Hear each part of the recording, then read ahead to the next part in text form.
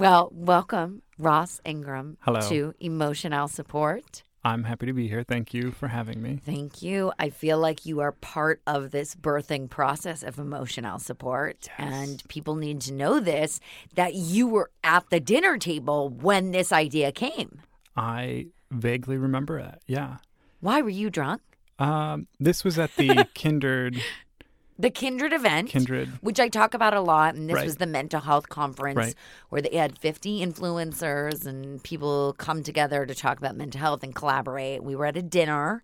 Right. And it was you, me, David Haggerty. Yes. Michael. Yes. Yes, I remember now. That whole, we've talked about this before. That whole week was like a whirlwind of... Week? It was like... Or that weekend. 48 hours. Yeah. That whole... On a weekday. Right. Yeah. Right. I had to take a nap at some point because I was just so overwhelmed. We were drained because it started at like 7 a.m. Right. And you crazy kids went on hikes at like 5:30 in the morning. And not only was it like a conference, but it was also super emotional and like vulnerable, and everybody was sharing their feelings. And you're like, I want to share my feelings too, but I'm so terrified. And I feel like I aggressively went up to you at breakfast and I was like, hi, I'm Alessandra. What's your story? And you're like, wow, it's really early for this. I wasn't expecting this. And then I said, oh my God, you remind me of my boyfriend, but like a baby version. And you're like, there's so much energy right now. I just want to have my oatmeal. Yeah. But we bonded. And it was like very exciting. And you were there for the birth of emotional support. Yes. Because you guys all said you talk a lot, so you might as well have a podcast about it. Yeah, it's a good resource. And I've personally enjoyed listening to several of the podcasts that you've put out. Oh, thank you. So, Ross, you have such a story to you, and we're going to get into it. Mm-hmm. But I just want to start this off that you are basically the brains behind my favorite operation, and that operation is my little pet, and it's BB-8, the Sphero. Yes, I wouldn't say I was the brains. I was one part of a huge team that made that little Which is incredible. Happen. Yeah. Do you have him in your house? I have several, yeah. I have ones that are signed. So when I left Sphero, they gave me a BB-8 box product that was signed by the entire team. And so it's sitting in my Oh my house, God. like, but does and... BB-8 do, can you teach him different things because you're smart? Well, I think that was sort of the what I was saying earlier, the premise of what I then started with Maslow. But when we were working on BB-8, it was just sort of like, how do we personify this character, and how do we bring that character that's on the big screen into, your home, into your home, and take this whole mythology of Star Wars and like give it to people. Were you a big Star Wars fan? I was like I wouldn't say like a diehard big Star Wars fan, but yeah, I'd seen all the movies and like. And Sphero created BB-8, but Sphero had been around like way before then. Yeah, so the story of how it goes is the company was started in 2010 by Adam and Ian. They went through this program called Techstars, which is like an accelerator program for entrepreneurs. And we had built. I joined in early 2011, and we had built these little robotic toys where you basically download an app on your phone, you connect to it via Bluetooth, and you can drive it around. Right. And a couple years in, we were like, we should do the Disney Accelerator because Disney partnered with Techstars. And we, through that sort of meeting, Bob Iger came to Adam and Ian and Paul, the CEO of Sphero, and he was like, we have this character that's coming out. And this is before anybody had seen BB-8. He was like, we have this character that's basically a ball with a head on top of it. He's like, we've been struggling. Can you turn this into a product? And we're like, yeah, we've been making robot balls for the previous 3 years. And so we had the control system, and it was fairly straightforward to modify parts of the product to turn it into so the BB-8 product, we built that in 10 months from like idea to concept to production, all that stuff. Shit. Yeah, it was like, which for a consumer product is wild. I mean, it's unheard of. We had been, I think our average production time was like a year, and then in the toy industry, specifically, products usually take about 2 years. Right. And that was the hot product. Yeah, we got Toy of the Year. I mean, that was a big deal because when that came out, Sturgis is like a diehard Star Wars fan. And so when I saw this, it was in GQ, it was in Wired, it was in Cosmopolitan, it was in Vogue. Like, it literally was everywhere. And when I saw that, I was like, okay, we need a BB-8 in the house. Like, this is our home toy. And then Dottie and Pee-wee, like, it became like the third child in our life that honestly like ended up doing everything. But it created this idea and this fantasy that I've always wanted to have of like living this Jetsons lifestyle. Yeah. It was like my own personal Rosie the robot that would follow me around. And yes, I had to control it, but making the cute little noises and it lighting up, it just felt so futuristic. I felt like I was living in that world. Totally. And I think that's what I got excited about too, is just seeing people react and respond to this personified character, right? Yeah. Because, characters, or this essence of like a companion, we've sort of romanticized it in entertainment for years. You look at Luke Skywalker and R2-D2 and you also look at her, right? More recently of this, digital entity that's sort of there. What a great to just help you. Yeah, reference. Yeah, of course. So me seeing how people interacted and responded with the little BB-8 droid was super fascinating. And I just became obsessed with this idea and relationship that we're inevitably going to have with, or already having with technology, and with AI. And then moreover, like how do we build this relationship in a way that take some of Abraham Maslow's ideas, around the hierarchy of needs seriously? Like, how do we help people grow and get more curious and develop themselves? It's so cool that you just said that, because I didn't realize that your app and your baby, Maslow, had anything to do with that until the head of our company here, when I was explaining that you were coming in, he's like, oh, well, does it have to do with the Maslow? Is it the method, or kind of it's like 6 tiers, right, of things that... Yeah, it's a theory in human psychology that sort of attempts to explain human motivation. And it's created by the psychologist Abraham Maslow, who's very into humanistic psychology, in that less about looking at a person's sort of the things that are wrong with them, and more looking at a person from a lens of what is their potential and how do we unlock their potential. Oh, interesting. And so is that why you named it Maslow?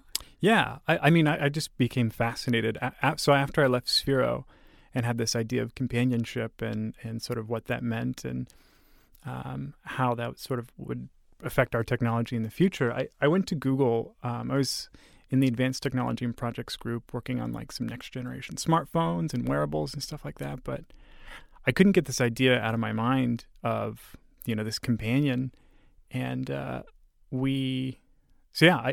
left, and I had gone pretty deep on reading Abraham Maslow. So the hierarchy of needs is just one piece of it. He also did some later just continued work around just theories of human motivation, how we develop neurotic behaviors and things like that. So that's what kind of got you from Google to then create this. I mean, you kind of jumped into the water head first. Yeah. And did you have a partner with Maslow? Like, how did you get from one place to the next? Or should we like really go back to your childhood and how you have such a creative brain and how you have such a evolved sense of self? I feel like you're very evolved, can't talk, very evolved in the mental health and spirituality and just like kind of who the fuck you are. You are so comfortable with who you are. Yeah. Thanks. Sometimes I like, yeah, I mean, I think, I'm very aware of sort of my own struggles with mental health. And I think it's sort of, everyone has to come to where they are through their own process. Right. And for me, yeah, like I grew up in a chaotic environment, single parent household for a long time, and blended family, my brother and sister from different dads. And we didn't have it like awful like some people do, but I think you have it just hard enough to appreciate the people who have it really bad, right? Right. And grow up in really abusive situations. And I think just through that whole process, I was always interested in technology, like even, you can call Legos like a technology. It's a thing to explore your curiosity. Yeah. And I looking back now, like I think I was always a curious kid, but I didn't have any direction to channel that curiosity. So I'd always end up getting in trouble, right? And that sort of curiosity in technology led me to my junior year of high school. I wanted a computer, but I didn't have one. So I went to my high school into the computer lab and I stole a computer. No. And I unhooked Ross, it. I didn't know you were such a badass. And I took it home. I stole the tower. I then came back and stole a screen from one of my history teachers. And, I just this intense desire to want to play games, but also, learn how to program and explore this curiosity. And I eventually got caught and I was arrested and expelled and charged with 3 felonies. And did you go to jail? No, I was only in jail for I think less than 24 hours in a holding cell. In juvenile.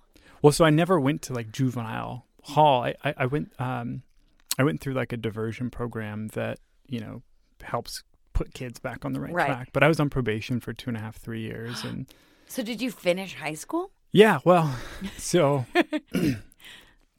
I think the sort of chaoticness of just I wasn't a straight A student at all. I'd failed a year and a half of high school.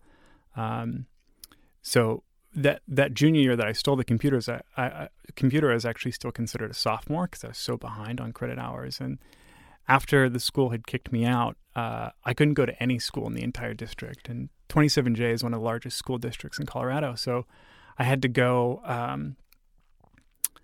Where did I go? It's out about Lafayette or something. I had to hop on a bus. So it was an hour away, this short bus. And we went to this federally funded school where there were always fights, and it was all the kids. Bad kids. Yeah, it was all the bad kids is one way to describe it. I think it's just a lot of kids who have struggled. It's a lot of kids that were troubled. They're troubled, and they don't sort of fit in the norm, and sometimes that's okay. Right. I think that's what makes us special, the people who don't fit in the norm. It's like unicorns. Yeah. I mean, you went to school of unicorns. It sort of reminds me of even one of the things that Abraham Maslow talked about. He said norm is actually sort of like a sickness, right? Mm-hmm. Or a stagnation of a person's personality. The people who are growing in a healthy directions are the ones that are continually evolving, just a more complex, interesting personality. And I do think oftentimes people struggle or they fall into some sort of bad place in their life because they have sort of failed to grow in some way. They have this desire, this idea of who they want to become, but there's some obstacle and maybe their resilience isn't strong enough. And so they divert to, other unhealthy behaviors or. Yeah, it's like addiction, right. or drugs or, right. Self-harm or whatever it may be. It's right. like some sort of escape and some sort of release. Right. So you were at this school and look, I know what it's like not to be the perfect student. I actually left school when I was 15 and I got emancipated. I took my high school proficiency exam. I started doing junior college courses online and I finished 2 years of school and got into all the schools I wanted by 16 and a half, 17. And I deferred to all the colleges because I was like, I'm a working actress. I'll eventually get to it. Yeah. But I didn't fit in the norm. And I was really lucky to have a best friend in high school and in middle school and whatever. Jenna, shout out to Jenna Goldsmith. Anyway, I was lucky to have that to kind of feel somewhat normal, if you will, to be part of that high school experience. And I would still go with her to all the parties because we went to school together. But I definitely didn't fit in the, okay, we're going to go to senior prom. You're going to do this. You're going to do your SATs. You're going to go. I would have failed everything if I had to do this because I was great in math and science. I was terrible in English. I was terrible in everything else. And I would have failed and it would have caused more stress, more anxiety, more, bipolar disorder problems, going through all the stresses of school. And I think that that's a very important thing to talk about, is it's okay not to be fitting in the norm in regards to high school or college, because Totally. it's not for everyone. And even school, like if you look at it now, it's sort of like a contrived experience. Like I get people go there to sort of learn and stuff like that, but it is very there's sort of like a model of school that isn't really applicable to like real life and even how reality works. Like there's no point. And I don't mean this in a nihilistic sense, but there's no point in life. Like I love that. Alan Watts talks about how like the universe is playful, right? And the purpose of life isn't getting to the end of something, right? Like you don't listen to a song to get to the end of it. No, you right? do it to enjoy it. You just do it to enjoy it. You don't dance to get to a particular place. You do it just to feel it and enjoy it. And I think that school sometimes takes that out. Takes that curiosity out of things. I think it's changing, but I do fully believe I don't know. in Is it? I mean, it's so weird, right? Okay, I'm just going to I'm going to be selfish right now for a second and explain this, right? So both of my parents did undergrad. My mom went to University of Colorado. There you go, Colorado. Yeah. She was the head pom-pom girl. Nice. But then she went to UCLA for graduate school at the Anderson School of Business and ended up being, 20-some years old, running her own companies, being the CFO, CTO, whatever. I'm not that person. Anyways, she was like a badass entrepreneur, like killing the game in the Silicon Valley. My dad was the same thing. He was a CEO of computer technology companies. He invented a chip for IBM. Like I was immersed. Yeah, I was immersed in this world of technology. And I was told that I had to go to MIT and I was going to become an engineer like him and all this stuff. And I came out singing and dancing, and I couldn't be further from like going the way that they did in school and having that what is it called? Not the regimen, like having that structure of being like, okay, I'm going to do this to get to here, to get to there, to get to there. And I didn't follow that. And I'm not saying that everyone should do that, but just because your family was raised that way and they did that doesn't mean you have to. Right. And I was very lucky. I had, forget my father of this, but in my mother, she supported me 150% whatever I wanted. And she did believe that education was important. So that is why she made sure that I did get my high school diploma. Yeah. Even if it was just through a test, like it didn't matter. I went downtown LA to do it, and she made sure that I was taking the classes to kind of keep my mind going. Because I was also someone that was 2 years ahead in all of my math classes. So when I was a freshman, I was in junior AP classes with math. Like that it was so easy to me. Yeah. And so she wanted to make sure I had that structure. But let me tell you, if she forced me to stay in school and she forced me to do the, normal route, I wouldn't be here today. I literally would have had a nervous breakdown because it wasn't meant for me. So I don't think that school is important the way – I think that there needs to be new ways to kind of take care of children and find what they're good at and use that, outlet to make it better and not be everyone. And I'm going to be like so wrong about this, but I don't think everyone deserves a fucking gold medal for things. You know what I mean? Like, maybe I shouldn't be saying this, but I think, it's important to have that drive, right? Yeah. Like if you didn't have the drive to do what you did and you were told, oh, everything's good, everything's great, you wouldn't know what the real fucking world was like. Right. I totally agree. It even too, like as I get older, I think about, if I ever want to have kids, like how do you raise them in a way that is, gives them some good structure, but also lets them fail, right? And lets them explore their own curiosity. Failure is so important. If I didn't have failure, I wouldn't be here. Totally. And saying that it's okay. I was talking to a friend recently about like a friend of a friend whose sister wanted to move out to LA and do, the whole become an actress and stuff like that. And he was a director and he was like, don't do it like everybody. But I think you should never not encourage people. If they're excited and curious about something, like give them all, especially as a friend or a brother or a sister, like give them all the love and encouragement you can and be there when they sort of are going to be vulnerable and are like, this sucks, right?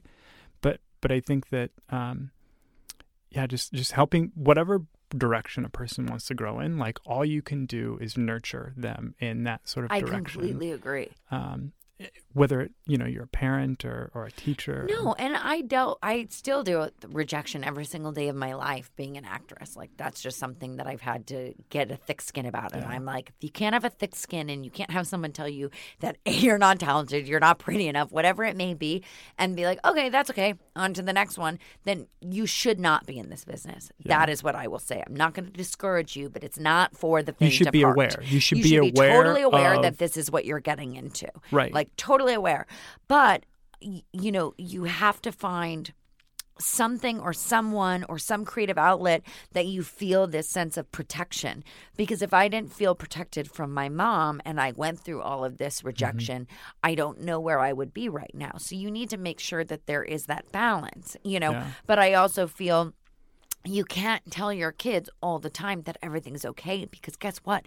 It's going to be really hard for them in the real world because no one has your back. Like it is you and yourself only, and you have to survive, and it's survival of the fittest, and you just have to surround yourself with people that are going to inspire you and are going to nurture you, but you can't expect everyone to be like that. Right. And that's what's so fun. Like, sorry, I'm like totally jabbering on about this. Yeah, I like totally. Yeah. And also being able to coach a person or have them come up with that own resilience from within, right?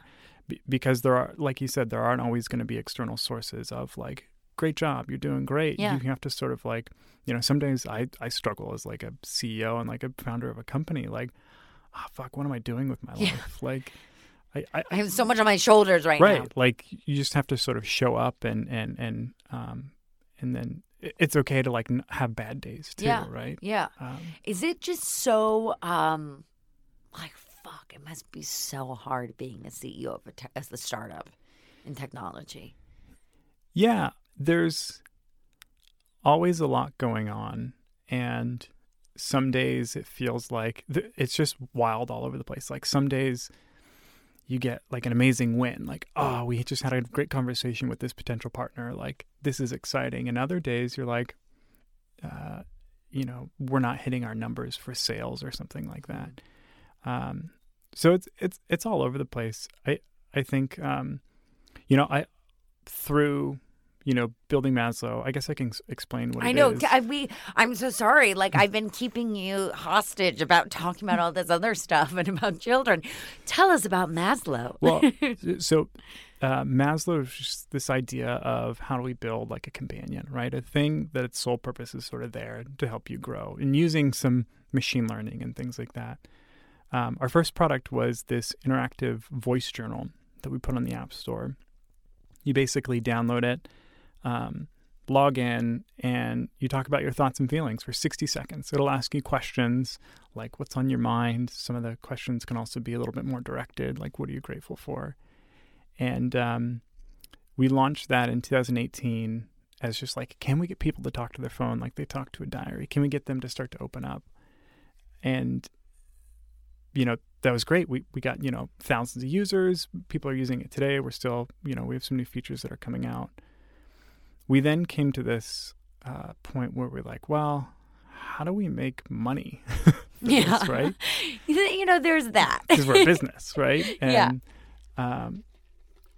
we also had this amazing sort of underlying technology that we wanted to take and not only use it in the Maslow app, but being able to sort of offer it up to other people, right? Being able to signal process people's voice and things like that. And then just build awareness, right? How do you show some of the information of the patterns of sort of what you're talking about, how you're saying it, and things like that. And then through that whole process, coaches reached out to us, professional coaches.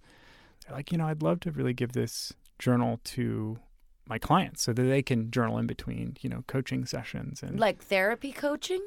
Yeah. So coaching, professional coaching is sort of like therapy for business people. Okay. It's typically given to people who are in like leadership positions or executive positions, and just as a place for them to talk about sort of their thoughts and feelings, but with the context of business. Now, I talk about everything with my coach about, from relationships to work stuff to, childhood traumas. But it sort of differs based off the person and how transparent they want to be. But through that process with coaches, we built a specific product for them where the coach will give their client this mobile app. And so the client basically shares their thoughts and feelings throughout the week in between one-on-one sessions. And then we visualize that data on a dashboard for the coach. And it just gives them space to ask better questions, ask more powerful questions. Because the job of a coach isn't to sort of solve all your problems, or it's just to ask you better questions so that you can see something from a different perspective. Right, to guide you kind of. Yeah. And I'm sure, at least I know for me, if I, or when I, being part of Maslow or whatever, doing it on my own, if I were to go to a therapist and the therapist would have me do that, right? The same thing as a coach. Right. And I would open up and use that in between the once a week session that I had. Right. I know for me, even though I'd be super comfortable with my therapist, there's a sense of when you're alone with yourself, you're very, very, very open, probably too open with your thoughts. And if you're speaking to your little Tamagotchi, or your little, Furby or your little BB-8, you feel more comfortable. And it kind of brings you, I actually didn't think about this till right now. Kind of what Maslow does is it brings you back to that childhood way of thinking of when you had your imaginary friend. Yes. Wow. I just can't. Am I the first person to think of that? No. But did that just come to me? Yes. Well, yeah, exactly. Oh my gosh. It's a mirror. Didn't realize that. It's a mirror of you. And even that process of being able to, you can sort of talk out loud to Maslow. You can also type it in. But the process of articulating your emotions and your thoughts and feelings onto another surface is sort of like a mirror. You express these things out of your brain, and you get it on a surface that's outside of you, and you get to sort of look at it from another perspective. And I think that's when you begin to develop the skill of less about just reacting to the things that are going on in your life, but being able to observe them for what they are. They're not good or bad. They just sort of are what they are. It just is what it is. Yeah. And sort of things happen. Like a lot of the stuff that happens to us is not in our control, but the thing that we do control is how we react and respond to it. And so what's the goal? What's the next step that you see with Maslow? Yeah. So we're starting with coaching. We have some amazing partnerships that we'll probably announce next year, but we want to expand basically this this modality or this idea of having a journal, which is just sort of a canvas for expression paired with a dashboard for a care provider. To us, we think is infinitely expandable. So not only coaches and their clients, but therapists and their clients. I'm really excited. Next year, we're going to go into foster care. So working with foster kids and the social workers, right? So the foster kid can sort of express, hey, here's what's going on. Here's what I'm struggling with. It's such a fun way for them fun. to let it out, because it is like talking to an imaginary friend. And now, will they take that information for the foster kids and bring it to the social worker to see if there's any issues in the homes? Or is that kind of, what's the basis for doing it with the foster kids? So purely on just a visualization standpoint, I mean, the outcomes, some of the research that we've done, the outcomes for foster care specifically is not people who go through that system. It's there's not a high success rate. Most kids who transition out don't complete high school. They don't go to college. They don't. They sort of, one way of putting it is they sort of succumb to their traumas, right? And it's sort of the job of the social worker and these other different people that have been, that are surrounding them to help them be successful in everyday life as, healthy, functioning adults. And in our conversations with some folks, just the visibility for like a social worker to see, hey, it looks like they're struggling. They keep talking about this specific thing. Let me ask them. The power of Maslow too is like you can talk about, if you're frustrated with something, you can talk about it in the moment and then go back and look at it later. And but for the social worker, just giving context to have that space to ask better questions, like why are they struggling with this thing, you know? And then again, the ability to begin to build this mental health habit of articulating your thoughts and feelings on another surface it's like working out, right? If you, you know, if you eat healthy and you go to the gym, like you're going to see results. Yeah. And with the mind, it's a little bit less tangible, but yeah, that skill. I mean, I've even noticed of myself in my own growth process, like because you do it obviously every day. Yeah.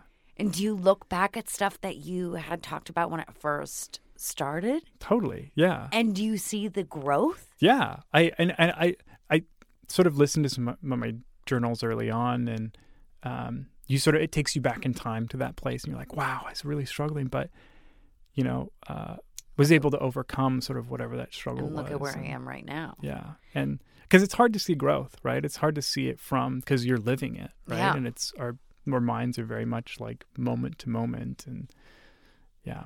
So what would your absolute dream for Maslow be? Like, let's go 5 years in the future, or even less, because technology changes from year to year. So let's go 2 years in the future. What is the biggest and best thing that's going to happen with Maslow? Yeah.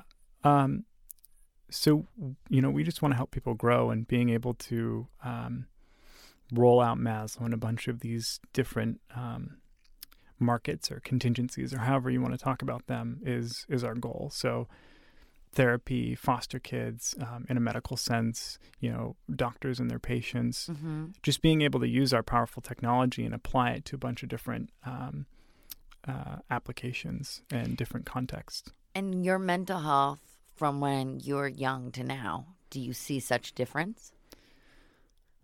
Yeah. I mean, totally. Shit, actually, I don't know. Well, like, I feel, I still feel like I'm sort of the same person, but I was having a conversation with a friend about this recently. It's like, you know, 15-year-old Ross looked at, you know, 31-year-old Ross, like, that guy's pretty cool. Like, yeah. I kind of want to be like him when I grow up, maybe. And so I do think that I have grown personally, but it's so hard to. Have your family been using Maslow? My mom isn't really, I mean, she calls me when she has struggles like opening up the web browser. It's like, you got to click. I got them like a Chrome computer. So all it is a web browser. Yeah. She can't figure it out. But she's downloaded it. She's used it. What are her thoughts with having a son that dealt with mental health and is trying to change that stigma in that world? Well, I think, you know, growing up in sort of my mom, like, I'm super thankful for her, and, you know, she did the best that she could raising sort of, you know, she had two kids at one point and was like a single mom. Like, we were homeless for a couple months, where she was in like an abused women's shelter, and you know, she has her own sort of traumas that she's gone through, and I think is still sort of growing and overcoming. But she's, you know, she's super happy and proud and yeah, thankful. And I'm thankful for it. 'Cause most people who sort of have a history of, and even in my family, like, there's different, it's like generations of trauma and dysfunction and things like that. So when you can help people break out, right, they go on to do great things because they have the context of what it's like to be struggling, but they also sort of are growing in a particular direction. And you're kind of breaking that pattern.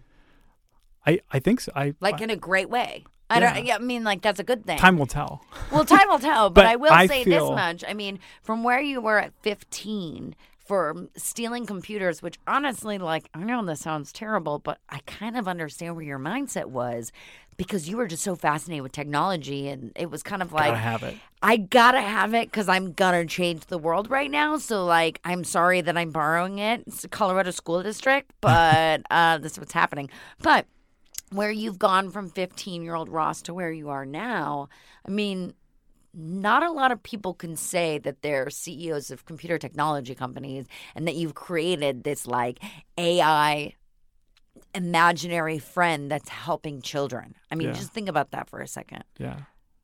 It's pretty Like, cool. it's kind of awesome.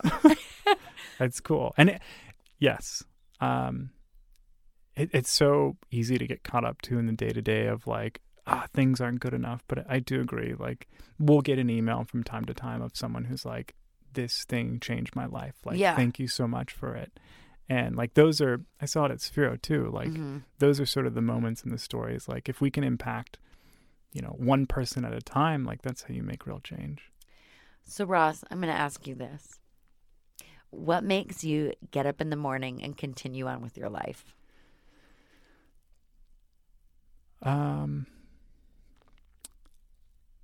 I think it's a combination of, intrinsic curiosity for me and wanting to learn and continue learning and growing, but also with the support of my friends and my family and the people who are, my coworkers and colleagues and just the people who have surrounded me. Because, some days it is tough to like get up and like be motivated to go do stuff. But that's when you can sort of reach out to a friend and say, hey, like, I'm struggling today. Like, I need something to get off my mind. So, I think just that curiosity. I mean, obviously, in the professional sense of like Maslow, like, we want to build this technology to help people grow. And I think we're well on that way. And those little moments and stories that we see from those people are, we love to see those. And how can everyone follow you and follow Maslow? Follow Maslow. I love our Instagram account. It's at Hey Maslow. It's pretty cute.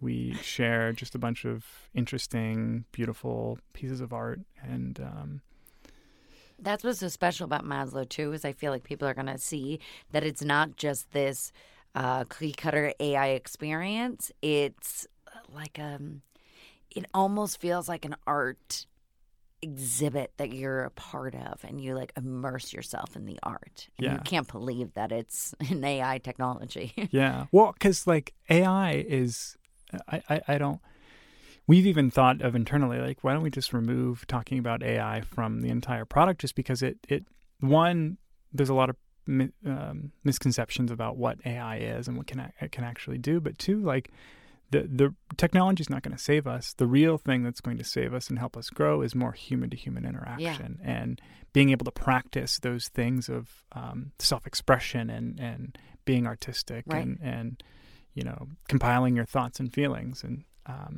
so, yeah, I think AI is just sort of like a tool, like sort of a hammer is a tool, and the way that we apply it and the human interaction is what's more valuable. Well, thanks for humanizing interaction, Ross. Yes, thank you. I adore you. You're the best. I adore you. You are just a light in my life, and I'm so happy that I sat down and I bugged you during a breakfast. Yes, same. It's optimized for serendipity. It's so weird how the universe Isn't it weird? Works. But But it all happened one day in Laguna. yeah, one day. It's the title of my book. I like that. One day by Ross Ingram. It's 3 pages. I'm going to cry. Okay, great. Everyone, download Maslow. Tell us what you think. If it's the most amazing experience of your life, then you are along the ride with me. Anyways, thank you guys for listening to Emotional Support. Bye, Ross. Bye. Thank you. Emotional support.